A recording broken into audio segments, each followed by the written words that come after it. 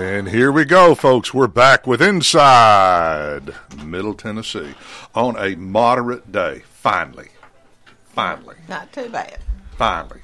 We finally got a little bit of sunshine. There's not much wind. It's supposed to be 55 today. That'll be really nice outside. Yes. And, things are starting to kind of crank up, or like they do in the spring. I think we've got the Harvest Share Super Bowl is tomorrow from 11 to 2. What do you got on there, Sarah? So, I've got my little sheet. So, the Harvest Share Food Pantry will host its annual Soup and Bowl, not the Super Bowl, from Super Bowl, I don't care. starting at 11 a.m. on Saturday at the Memorial Building at 308 West 7th Street. And they're going to feature many soups provided by local chefs and restaurants. It'll include a live and silent auction.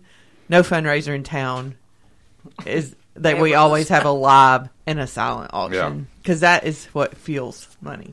Oh yeah, for the things. So they're gonna have that. Tickets are $10. $10. And if you're for a child from 5 to 10, it's $5. All you can eat. All you can soup.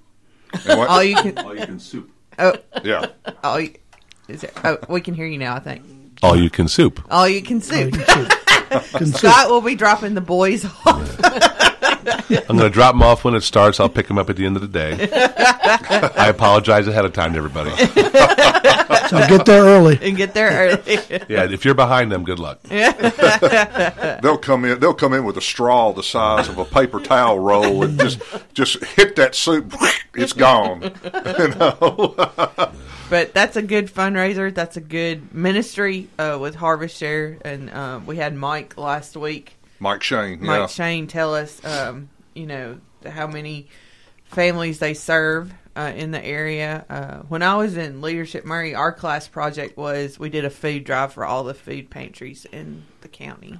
Well, the food pantries are getting hit harder and harder. And guess why, folks? Because it is so expensive to buy groceries. Yeah. Have you looked at the price of groceries? And, Scott, what's the governor going to do from August to, I think, the August to October? So last year we had a tax-free holiday of food that lasted 1 month. Governor Lee is proposing that this year, August, September, and October would be tax-free for food this year.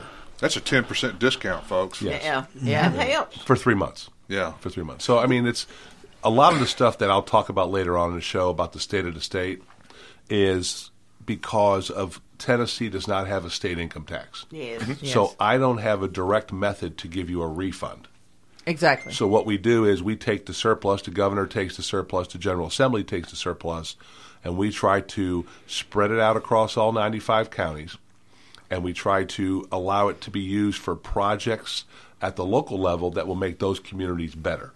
Yeah. And more attractive for people to be in and live in. So that's, and I'll get into the details of that later on. Scott, it's just kind of a theoretical question. There has been talk in the past in the state of Tennessee of doing away with sales tax on food and pharmaceuticals. Do you think that'll ever happen? Well, it's possible. I mean, it would cost us almost about $2 billion a year in revenue. Just on those two items, those two categories? Yeah. Wow. That's a lot of money. And I'll well, here we go. So I've been up there for 5 years. And every year I see the budget and I see the increase, I think, surely we cannot sustain those levels, right? Surely we can't. When you say increase, are you talking revenues? About, okay, revenues. I would say revenues or expenses. Revenues. And so, and we don't spend all of our allotted money. We always leave a little bit in reserve just in case. That's good. And, when I got there, it was $38 billion, the budget. Yeah. It's 57 now in 5 years. And once again, I sit here and I'm like, how have the people of Tennessee can spend this much money? Because it's all sales tax generated. Yeah. How can we spend this amount of money needed to get the tax off of it, the sales tax off of it, to fund a $56, $57 billion budget? And every year, the people of Tennessee step up to the plate and they love to spend money in Tennessee, folks. I wonder what the population increase has been in the state of Tennessee in the last 5 years. Well, in the last 10 years, it's been 1 million people. I would say, Wow. I'll bet you 750,000 of that were probably in the last 5. Yeah. Last 5. And as we speak right now, about 15 more people have moved to Tennessee. Yeah. I mean, There was a billboard when I worked in Nashville, and that was many years ago. It was like 1,000 people moved to the state of Tennessee in a week or something like that. Nashville had 150 a day at Yeah. one time. Time, yeah, Yeah. they do. It At is. one- I think it's slowed down about like 100 now. It has fallen below 100. Yeah. But you look at the construction downtown, because I'm there. Oh, it's I'm there every amazing. day now, and I have meetings all over Nashville throughout the day that I got to get to, and they have so much of Nashville torn up street-wise. Oh, yes. You can't get anywhere. Well, you don't have to go to Nashville. Go to Neapolis. Well, that's true. That's true. Off 31. The hub. But it is a real. It's a real opportunity. I won't say a problem.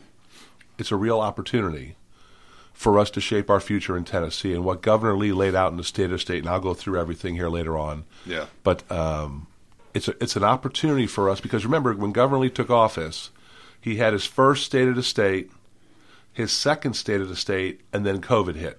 Yeah. And we were out for a year and a half. So he really didn't get a chance to put his imprint on Tennessee, what he believes the future and direction of Tennessee is. This next 4 years, God willing, that Governor Lee and the General Assembly will be able to focus on normal times, right? No catastrophic events, and we can really focus on long-term projections of where we're going to take Tennessee for the next 10, 15, 20 years, when in another 10 years we could go to 8 to 8.5 million people in Tennessee. And they'll all ride on US 31. They're all As long going as through they all Spring come- Hill. or Carter's Creek Pike. As long as they all show up for Mule Day and spend their money in Murray County and go home, we're very happy. Yes. Yeah. We're very happy. So there you go. That'll work. Well, I want to introduce the players. I'm Jim Ross. We got Terry Wilcox on the board. We Hey. got Coach James Dickinson Good morning. in the middle of. You still in the middle of workouts, Coach? Oh, yeah. For your guys. Yes, sir. You got good attendance. Good attendance. Good. They working hard. It's like a box of chocolates. You never know what you're going to get. Representative Scott Sapicki. Morning. And we've got the dynamic duo of Sheila Hickman and Sarah Elizabeth Hickman McLeod Good morning. in here. So, We're here. Anyway, folks, Super Bowl is this weekend. And when we say Super Bowl, we spell it SOUPER. Yeah, that one too. Because there's trademarks on the other one that we would have to pay for. Yeah, Yeah. Oh, really? Yeah. yeah. Yeah. And what's the line drop to? Half a point? You Yeah. was it 1.5? I think. It's still at 1.5. Oh, still is it 1.5? Coach, who you got? Philadelphia. I do too. Yeah. I think they're so healthy. Fly, Eagles, fly. They're so healthy. Their defense, their pass rush is just outstanding with Philadelphia. And I just think with Mahomes being a little battered here, they're going to continually to flush him to his left, making it very difficult for him to throw the football. And just I think it's going to be Philadelphia. Well, he's had 2 weeks to heal up that ankle. Yeah. A lot. Yeah, but don't forget Philadelphia. The last game took out 2 quarterbacks. Just remember, high ankle sprains, you got to get off of them, and you just got to let him heal. He's going to be greatly reduced in his mobility, and it's going to hurt his creativity. Oh, I think it's going to be a great game, though. I do. I think it'll be one for the ages.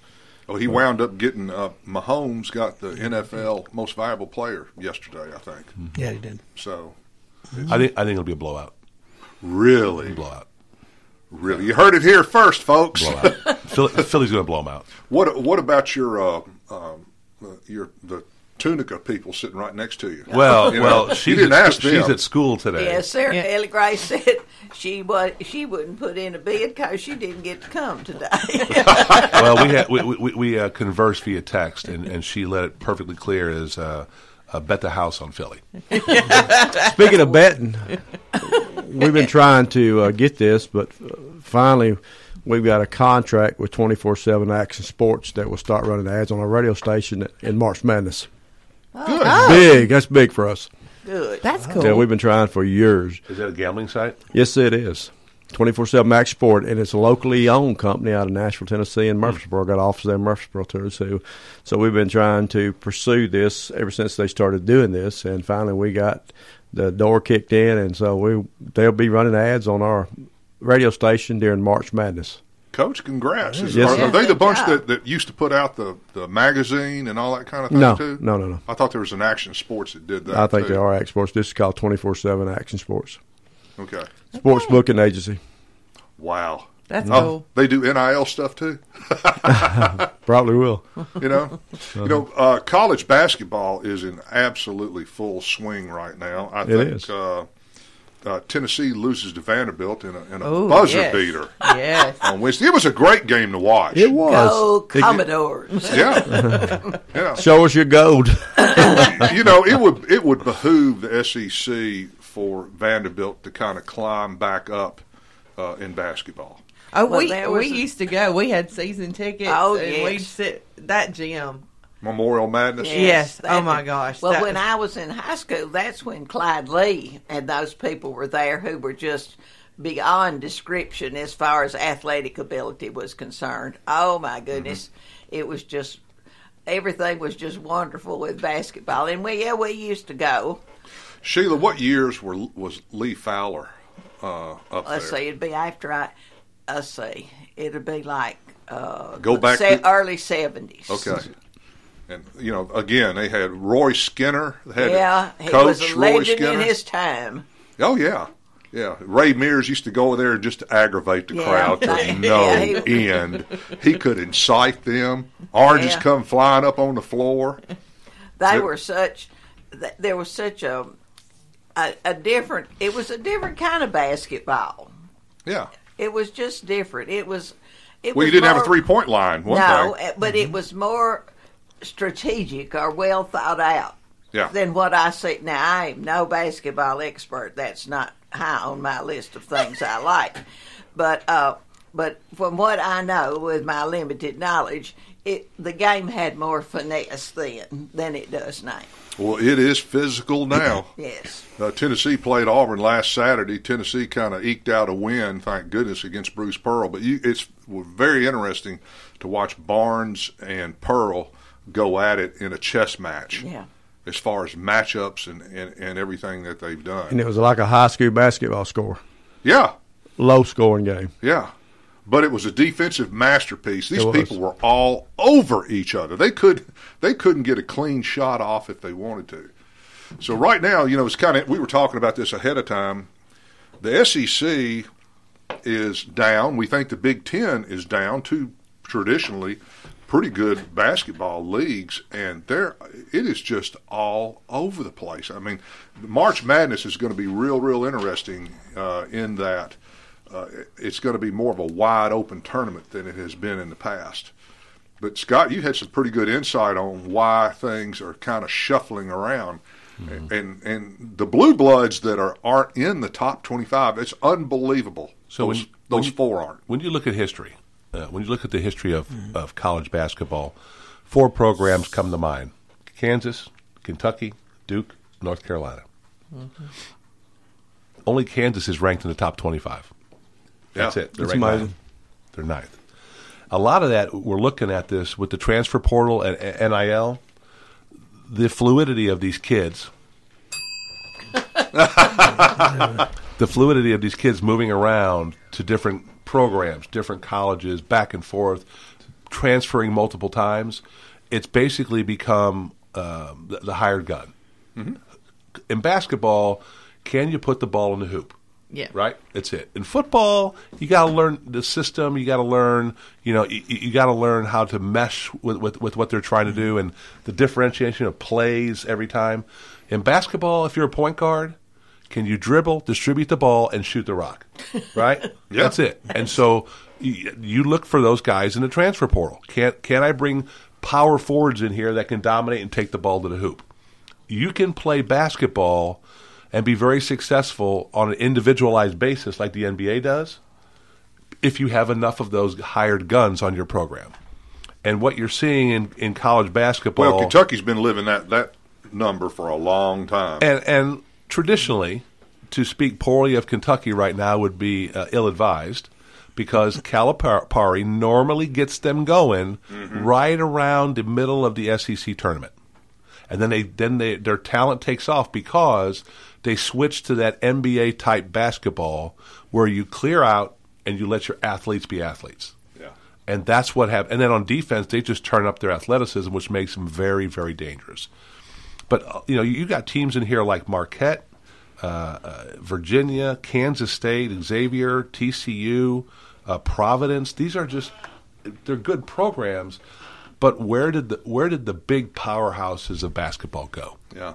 And I think what you're seeing, like we're seeing in college football, and we've been having conversations up in Nashville with NCAA people who come in to talk to us about, you have got to fix this transfer portal problem. It is destroying football. It's going to destroy basketball.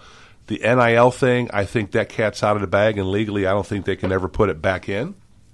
But you have got to put some limitations, and the NCAA has. They come up with a new rule that allows a athlete to transfer one time with no cause. You get one transfer.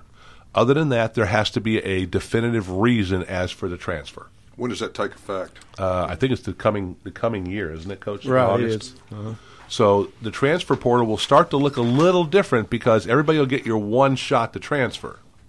But after that, now you have to have a legitimate reason approved by the NCAA to transfer and be eligible right away. Now, you can still transfer. Now you got to sit out a year. But the second option on that, it's got so many loopholes, and it's not funny. I read all about it.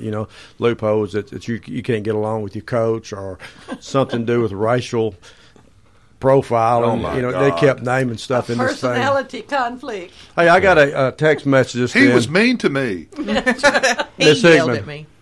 I just got a text message, and it says, "Did Miss Hickman just say I ain't no basketball expert?" I did not. Well, you know what? I'm going to throw the challenge for Eddie, you. you're going to hear about this. Eddie's going to hear about this when he gets home. Well, he knows. Paige Chamberlain just rolled over and I snapped did his head not around. say that. Basketball, I have tolerated basketball. I just don't like it. Oh boy! But yeah, it'll be.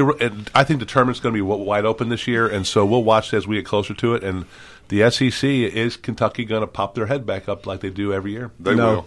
They will not this year. Wow! All right, tell you what, folks, we're going to pop our heads out of here for a little bit, and we're going to have a few messages, and we'll be right back with Inside Middle Tennessee.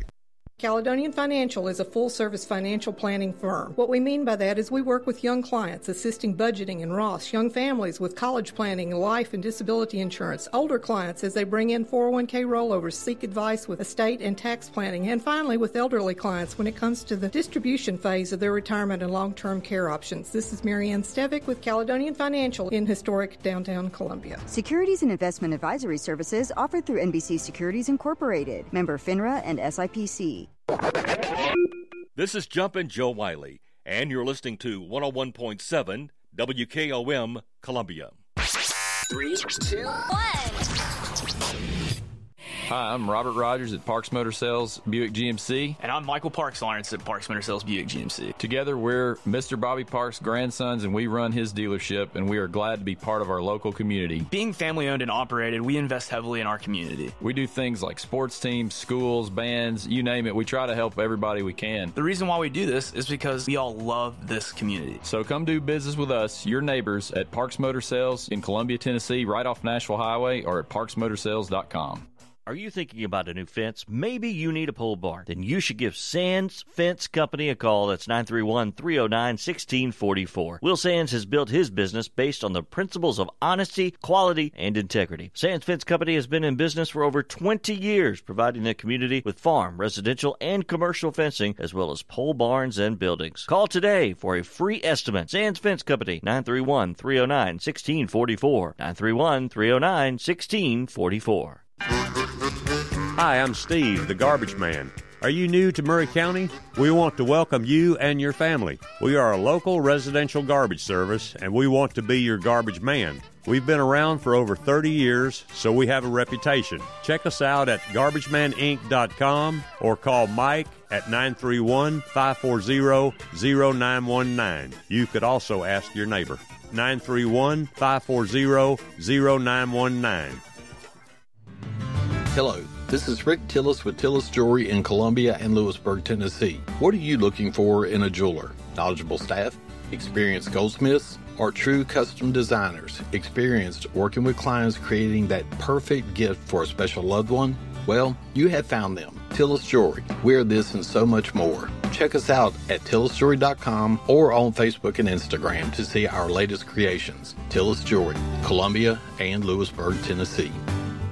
American Standard Heating and Air Conditioning is built to a higher standard, so you can focus on the problems in your life that actually matter, like the drywall that somehow isn't. American Standard Heating and Air Conditioning, built to a higher standard. Call Davis Heating and Cooling at 931-388-2090. Davis Heating and Cooling is your local American Standard dealer and proudly serves the Maury County area. Find Davis Heating and Cooling online and on Facebook or call today, 388-2090. Hello, this is John McEwen with McEwen Group Real Estate, located at 17A Public Square in beautiful downtown Columbia. Our family has over 40 years' experience selling farms, residential, recreational, and all types of real estate here in Middle Tennessee. Check us out online at McEwenGroup.com or on Facebook and Instagram at McEwen Group, or give me a call today at 931-628-1749. McEwen Group. Land is your legacy. This is Sarah Elizabeth, and you're listening to Inside Middle Tennessee on Front Porch Radio on 101.7 WKOM. And we're back with Inside Middle Tennessee while the dynamic duo over here consults on who's going to give the history moment today. It's a team approach today. That's all right. And we, just FYI, who was wondering about Mother's grammar and her hatred of basketball, my father has called her during the breaks. And admonished her. Ding! No. He'll get over it. If y'all hear in the background a bell now, Scott and I and Jim and Coach and Mom have a bell, and T. Willie have a bell for our words. Our big words. For our elocution. And for vocabulary workshop words. So anyway, today I'm going to talk about the Fisk Jubilee Singers.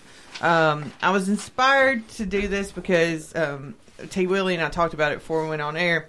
Black History Month. It's Black History Month, and also TSU's band just came off of winning a Grammy for the Best Roots Gospel album. They won 2 Grammys. But the Fisk Jubilee Singers actually won one in 2021 in the Best Roots Gospel album category, and that was the first one for Fisk. Well, they have been internationally acclaimed, and internationally, not nationally, internationally acclaimed for years, if not decades. Oh, yes, decades. So they're an African-American a cappella ensemble, and it's students at Fisk in Nashville. And the first group was organized in 1871 to tour and raise funds for the college.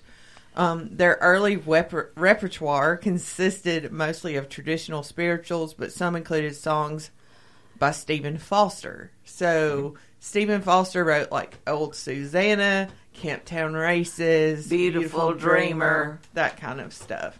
You know, and a lot of that is based on spirituals. Yes.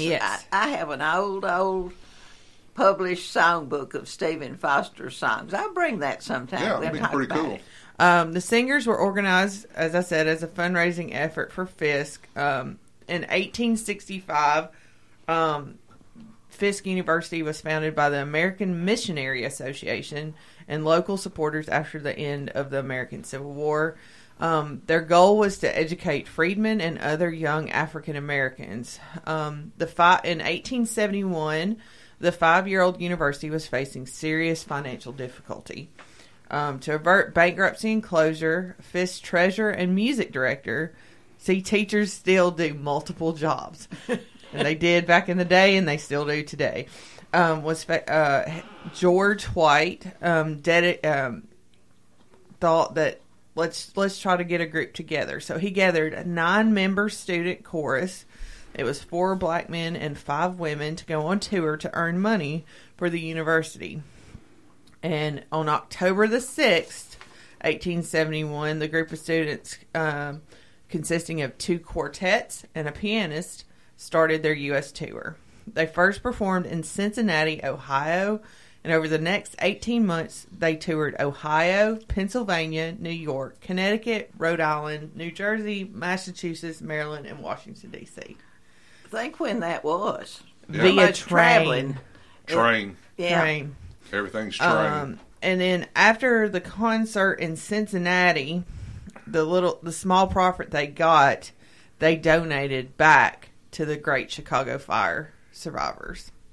So, and it was only Maggie Porter, one of the Sopranos, recalled, we had $30 and sent every penny to Chicago and didn't have anything for themselves. Wow.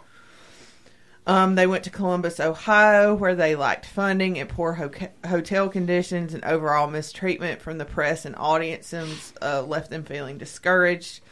But their group and their pastor, they had a pastor that traveled with them, Henry Bennett, prayed about whether to continue the tour. White went off to pray as well, and he believed they needed a name to capture the audience's attention. And so the next morning he met with the singers and said, "Children, it shall be the Jubilee Singers in memory of the Jewish year of Jubilee."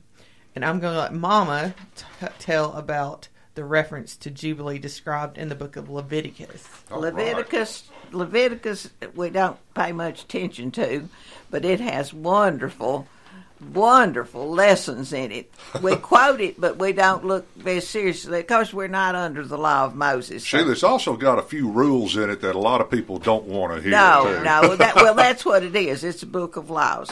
But this is Leviticus 25, and it goes through verses 1 through 7, but this is the 25th verse where he got that phrase. It ordains a Sabbath year, one in every 7 years. Thus, every 50 years, there would be a year of Jubilee. It was a time to let your ground lie fallow. It was a time to let things sort of slide, let things sort of relax. It was an economic, cultural, environmental, and communal reset. It's like they paused to see where we're going from here. And also at that time, that was when the slaves were to be set free. So there's the connection with the Jubilee. Mm-hmm. And you still hear that phrase, a Jubilee year. We still hear that. Yeah, in the phrases. But as the tour continued, audiences came to appreciate the singers' voices, and the group began to be praised. Mark Twain was a big fan of the Jubilee Singers. He said that he did not know when anything had moved him so with the melodies of the Jubilee Singers. They continued to travel. They toured. They eventually earned $40,000 for Fisk University, and then God, that's a big number back then. Mm-hmm. That's probably equivalent to about $500,000 now, if not more. In early 1872, the group performed at the World Peace Jubilee and International Music Festival in Boston. And they were invited to perform by President Grant to the White House that following year. Also, they gave several performances in D.C. for the Vice President Colfax and members of Congress. And then they went to New York. And in New York, they actually performed at Henry Ward Beecher's Plymouth Church in Brooklyn. Henry Ward Beecher was a famous preacher of the time. And then at Steinway Hall in Manhattan. And so they garnered national attention and generous donations. They stayed in New York for 6 weeks. Mm-hmm. And by the time they returned to Nashville, they had raised the full amount that White had promised the university. Wow. Does it have anything about them going overseas? Yes. So in 1873, they went to Great Britain and Europe. They had 11 members, and they performed Steal Away to Jesus and Go Down Moses for Queen Victoria in April. That is fascinating. That's big time. That is big time. And think when that was, in the late 1800s, to be that mobile, to be that many places. Yeah. So in April, they returned the following year, and they went back to Europe, touring from May 1875 to July 1878. And that tour raised $150,000 for the university. Wow. Big number. And those funds were used to construct Fisk's first permanent building. It's named Jubilee Hall. The building is designated as a National Historic Landmark. Cool. That's a step above the National Register of Historic Places. And it still stands today. It's a beautiful building. It is. If you've ever been to Fisk's campus, it's beautiful. But the original Jubilee Singers disbanded in 1878 because of their grueling touring schedule. But they continued. Couldn't go to school. They couldn't go to school. That's like the football players. They did. But they continue to be prevalent today. And in 1999, they were featured in a documentary called The Jubilee Singers: Sacrifice and Glory, which was on PBS American Experience. And it was a really good story because it went through all of the original ones and what they do today and all that. So you said that was on PBS? It was on PBS. Yeah. I may actually, if I could look that up, I would love to see that. I imagine it could be called up. And I think they show it in February. Oh, you it's on Channel 8 here. Okay. I think I saw advertisement for it or something the other day. Look. But seriously, if y'all ever find that and see it, text me. Yeah. But in July of 2007, they went on a sacred journey to Ghana at the invitation of the U.S. Embassy. It was a history-making event, and it was their first time to visit Ghana. And then they received the 2008 National Medal of Arts, and that's the nation's highest honor for artists and patrons of the art. And the award was given by President George W. Bush and Laura Bush. But that they are a fascinating group, and they have a history page and a timeline on their website.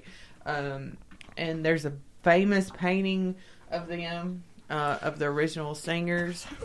I'm kind of wondering a little bit about present day.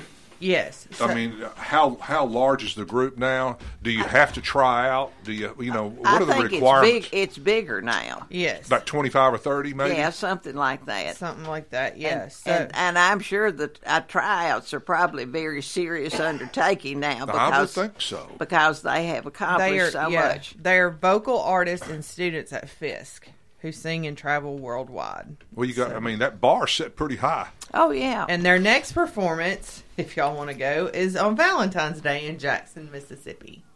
Oh, wow. They have a full calendar of performances. They are in Chattanooga a lot. They're in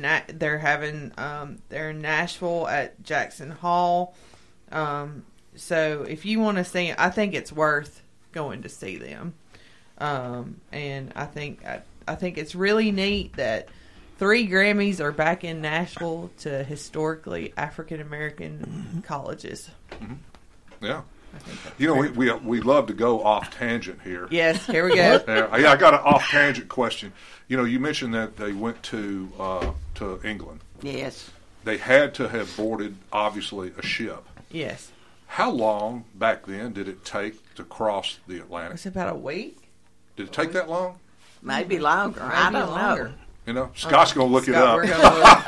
I have a poem. A recitation. This is Henry Ward Beecher. That name has always fascinated me. I don't know much about him except he was famous in his day for being a preacher. I'll see if I can do it. The Reverend Henry Ward Beecher called the hen an elegant creature. The hen, pleased with that, laid an egg in his hat, and thus did the Henry Ward Beecher. Almost sounds like Dr. Seuss there, you know? Yeah, it does. I know more useless things that are necessary. Yeah. Somebody asked the other day to me, said about poets. And we don't seem to have poets anymore, and where do they all go? And I said, I'll tell you exactly where they went. They went where the money is. It's called songwriters. That's right. Yes, that's the poet. Yeah. Back in Columbus's day, That's Columbus, all right. No, that's not the 1870s. Sailing from England to America could take you anywhere between 6 weeks to 4 months, depending on the wind. Currently, it takes you between 3 to 4 weeks. However, it could take you up to a month, depending on the wind. Yeah. In a sailing vessel. Wow. Yeah. Pack a lot of water. Well, but we're talking about the 1870s. They had to be steamships. There was Yeah. steamers At that by then. point. Yeah. And you wonder how did they, in those days of such segregation, how did that work on board the ships? Did they have a special place for them on the ships? I bet they did. Surely they did. For sure. Surely they did. 6 and 8 days. Yeah. How much? 6 and 8 days by steamship. Gotcha. Okay. Wow. As long as you're not torpedoed. Woo. Or hit an iceberg. And we're still waiting on the Titanic. Oh, the poor Titanic. All right, folks, we don't want to torpedo this radio station, so we're going to have a break with a few messages, and we'll be right back with Inside Middle Tennessee. I don't know about you, but I just love doing business with small businesses. You feel appreciated when you walk in, and they know your name. At Caledonian Financial, we try very hard to appreciate our clients. We value everyone, and we reject the idea that you're not worthy of advice if you don't have a certain amount of money. We love our neighbors, all of them. This is Monty Sneed with Caledonian Financial in historic downtown Columbia. Securities and investment advisory services offered through NBC Securities Incorporated, member FINRA and SIPC.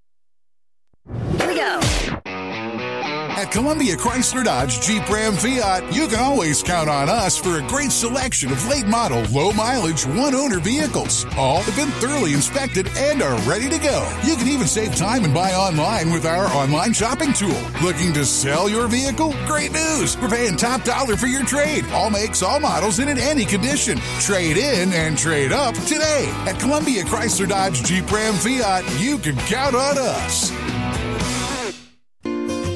Hello, I'm Barbara Lincoln with Hollins Pharmacy. You may have heard our previous commercials about compression hosiery that we carry at Hollins Pharmacy. Well, we've recently expanded into a full line of knee braces, back, wrist, ankle, and other support wear. We will gladly help you get just the right fit for these items and, of course, special order items to ensure the proper fit. Come see us at Hollins Pharmacy, 1608 Hatcher Lane, or call us at 931-388-4233. 388-4233.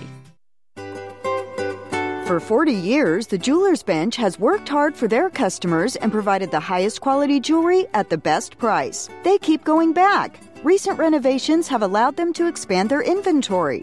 More high-quality jewelry, custom vintage and estate pieces, and professional jewelry and watch repairs. They also buy gold. The Jewelers Bench, still here, still great service. 808 Trotwood Avenue, Columbia. Hey, this is Derek Ransom with 10 Pin Alley, voted #1 family entertainment center in Murray County.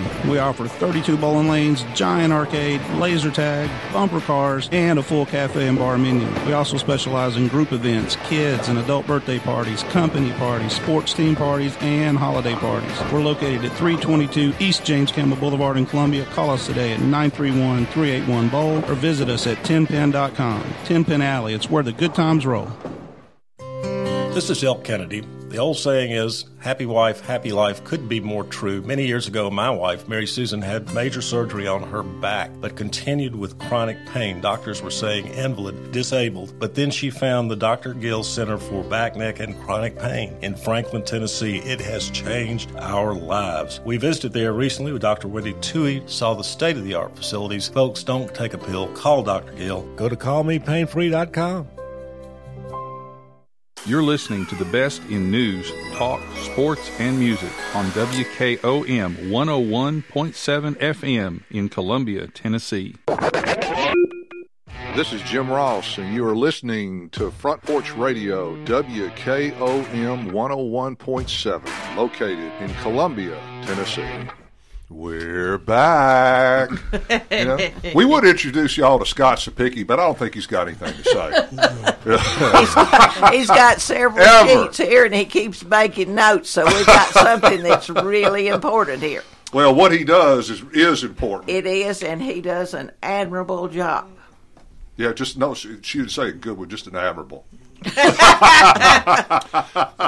me tell you something. Let me be serious here. Oh, okay. Miss Hickman and I, 12 years ago, did not get off on the best. No, I was ugly, and I apologized publicly, and I've apologized privately. And sometimes, at the time, you think you know what's best, and sometimes you have to let time season you, and listen to people and hear people. And eventually you reach a point where now you can hear what they're saying and incorporate that into your beliefs, and those make your beliefs even stronger.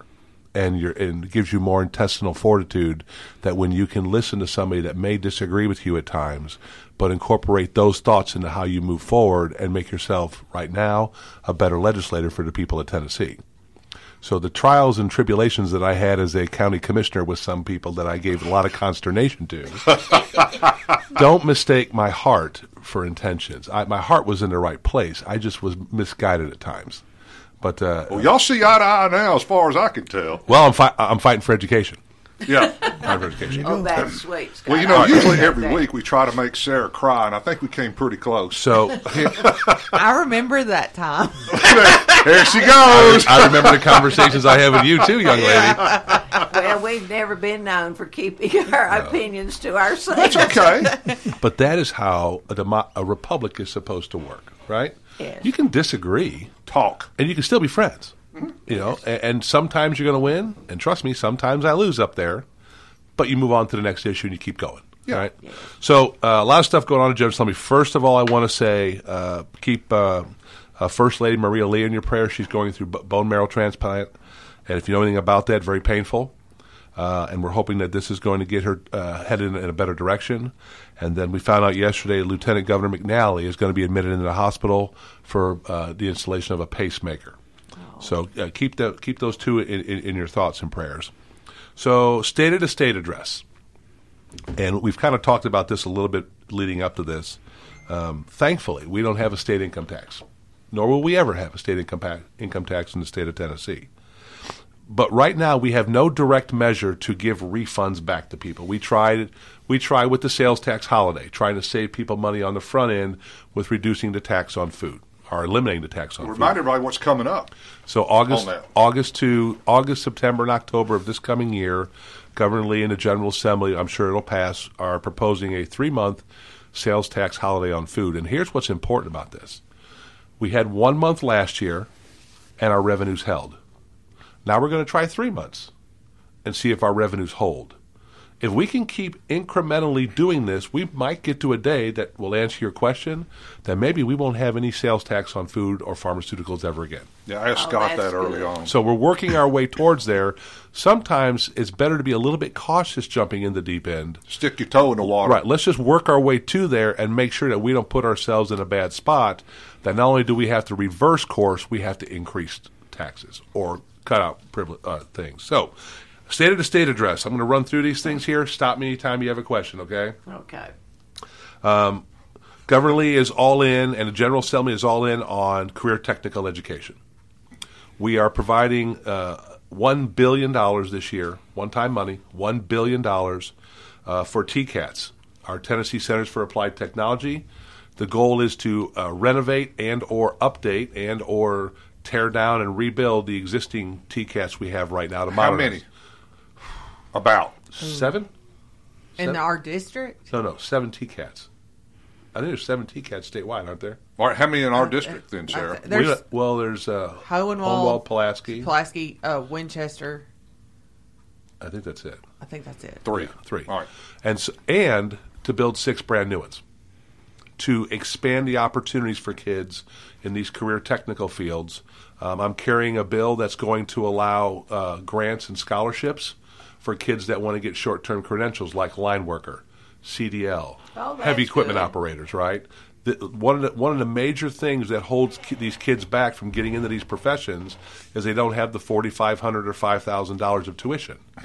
We're going to create a 2-year pilot program that establishes a grant program for Columbia State's line worker program. But what it does is in the bill, it gives the Tennessee Board of Regents, who oversees all the TCATs and community colleges, the flexibility to work with labor and workforce development to target different types across the state, that those are the specific ones that are in need. Like we may have a need for CDL drivers here in Middle Tennessee, so they would allow Columbia State and our TCAT centers to offer CDL programs to bring the supply up for the demand. There's Scott, actually 24. 24. And there's one in Pulaski and Shelbyville. Do we know where the 6 new ones are going to go yet? No, we do not. Okay. So they got $1 billion for that. I talked about in August, a 3-month food tax holiday. We also put $150 million in for small business incentives to help them get ramped up, expand their businesses, hire more people, increase their infrastructure and technology. So we put $150 million in that. We're going to add another $250 million, and I'm putting quotes there right now because that's subject to change, in that a rainy day fund, taking our rainy day fund over $2 billion, largest in the country. Largest in the country. Good for us. We have a one-time investment. Now, this is where got to listen to this, folks. We're going to make a one-time investment of $3 billion with a B, $1 billion in TDOT to help on the backlog of projects. Senator Hensley and I have already put on RoboDial to TDOT, Highway 31 going north, and Bear Creek to the interstate to be 4-lane, right? We hope we can get one of those. So either one would be a huge benefit to Murray County. Either one. 4-lane through Spring Hill will cost you $1 billion. It costs us $200 million. We already know the cost. So from basically north of Duplex, all the way up to 840, 4-lane would be roughly about $200 million. Bob Duncan's rolling in his grave right now.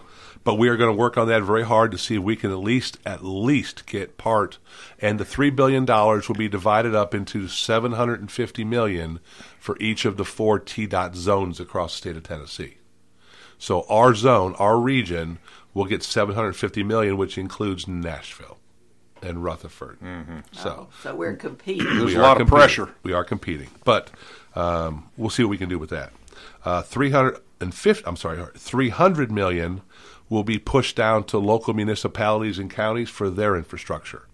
So Van Boshears and the county commission know that they have a lot of issues with bridges in Murray County. So we're going to get our piece of the pie there, and hopefully they'll turn that around and start the process of refurbishing. Been a long week. I've been talking all week up there, folks.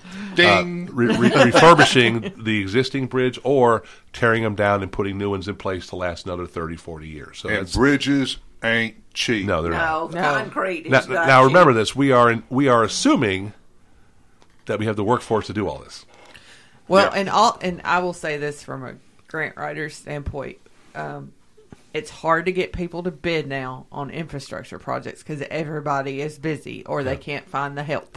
Yeah, that's the problem. So that's where the short-term credentials come in to get more people who are certified to work these heavy equipment, work in these fields, CDL truck drivers to move the things around that they need. Career technical. I'm telling you, that's going to be the future right now in education.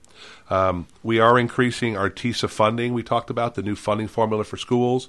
We're adding an additional $350 million on top of the $1 billion we did last year, and we're also putting $125 million more into teacher pay. Do we know how we're going to implement that new funding formula? Stay tuned. Are retired teachers going to get a piece of that? I doubt it. Well, be careful now. So one of the bills that I was working on running was looking at the feasibility. We've got to get a better pipeline of teachers coming into the profession. Absolutely. Because when an application goes out right now for an open teaching position, you hope to get one. Yeah. You hope to get one, right? We need to get in a position where there's 10, 15, 20 people applying for that job because, number one, it's rewarding. Number two, you get to help the kids. And number three, you can make a living at it. So the governor has taken the idea, and they are going to ramp up a program that by 2026, the minimum starting pay for teachers will go from $38,000 a year to $50,000 a year. That's a big jump. That'll put us roughly top 11 or 12th in the country. We got to put a competitive aspect back into it. Well, we've got to make it attractive. Now, remember, start out as $50,000. Well, if you also teach summer school that year as a first-year teacher, that's $4,000 to $6,000 more. So that's a big move right there for us to try to get that pipeline ramped up. $300 million more for TennCare from the shared savings plan. Remember, we've talked about the block grant. Our share is $300 million. You ready for this, ladies? We're going to be able to help another 25,000 women and children in Tennessee who don't have health care. Good. 25,000 more people. We are putting $190 million into DCS, Department of Children's Services, for salaries and support for them to help get that ramped up to a capacity that we're going to be able to take care of these kids and make sure that we can retain the employees that we have. $10 million more for foster care and adoption to keep moving Tennessee to be the most adoption-friendly state in the country and provide more opportunity and support for those who want to do foster care. Conservation. We're going to add $450 million into conservation in Tennessee. We're going to build 7 new state parks across the state of Tennessee. We're going to expand recreation areas, and we're going to do upgrades to existing facilities like what they are doing right now at Henry Horton with the new lodge. Stillhouse Falls is on the list. I noticed that. I was pleased. I'm hoping that means we're going to get a lodge at Stillhouse Falls. Oh, wouldn't Do they have the land to do that? Oh, yeah. Well, if not, we can buy the land. Yeah. Lastly, law enforcement. We made a pledge that we were going to increase the forensic scientists for TBI.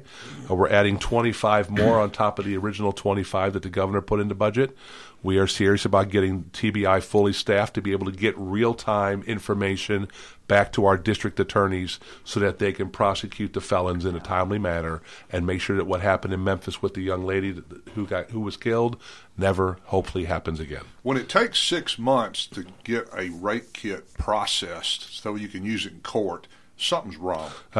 With the amount of people they're hiring, they think they can turn that in from weeks to days. Yeah. Also, unfortunately, we're adding 142 new state troopers to handle the fentanyl crisis, the sex trafficking, the illegals that are entering our state right now. We are ramping up the state troopers to make sure that they have enough presence to be able to do the inspections they need with trucks coming into our state, people coming out, our vans coming out of Texas, so we can do the proper inspections to make sure that we're intercepting all of this drugs, all the drugs that are hitting our schools and our children. And then lastly, we are implementing we are expanding TBI to include 122 new Homeland Security agents to make sure that we have the intergovernmental conversations going on, sharing information, linking them all together so that if something happens in West Tennessee and this person does something in East Tennessee, that information is synced up in real time so we can prosecute accordingly. And the best part about my whole week was on Tuesday in my subcommittee. If you got to watch it, folks, we had roughly 9 teachers come in to testify about the issues in education. It was pretty enlightening. Some good conversation, some not so good conversation. But in general, everybody seems to agree we got to get them early. We got to keep them on grade level early. And it looks like everything's pointing towards you got to make sure that they come out of kindergarten ready to go. Scott, I've seen in the news some pushback that we expected on the 3rd grade thing. However, to me, I don't see near the outcry that I thought I might see. I think that's good. Go ahead, Sarah Elizabeth. Well, I will say from a parent standpoint, my child is in 2nd grade, and they've already told them about this law. And like my Ellie Grace at 2nd grade has anxiety about a law. She's already worried about it. And I mean, I understand the premise and all that, but as a parent standpoint, it's giving our children extra anxiety they already don't need, kind of thing. But that comes from the top down too. Yes. So, we've reached a point where we have to stop moving them forward, when they're not ready, because all it's doing is it's making the next grade level even more difficult. Exactly. But the issue is the third grade retention law, it was the line in the sand, right? Yeah. We need to be focusing on, starting in kindergarten, making sure that they don't fall behind and giving them the necessary support starting in kindergarten, maybe holding them an extra year in kindergarten to give them a little bit more seasoning. But when they hit first grade, they have got to be ready and capable to do the work in first grade so that they can build that self-confidence, build that character that we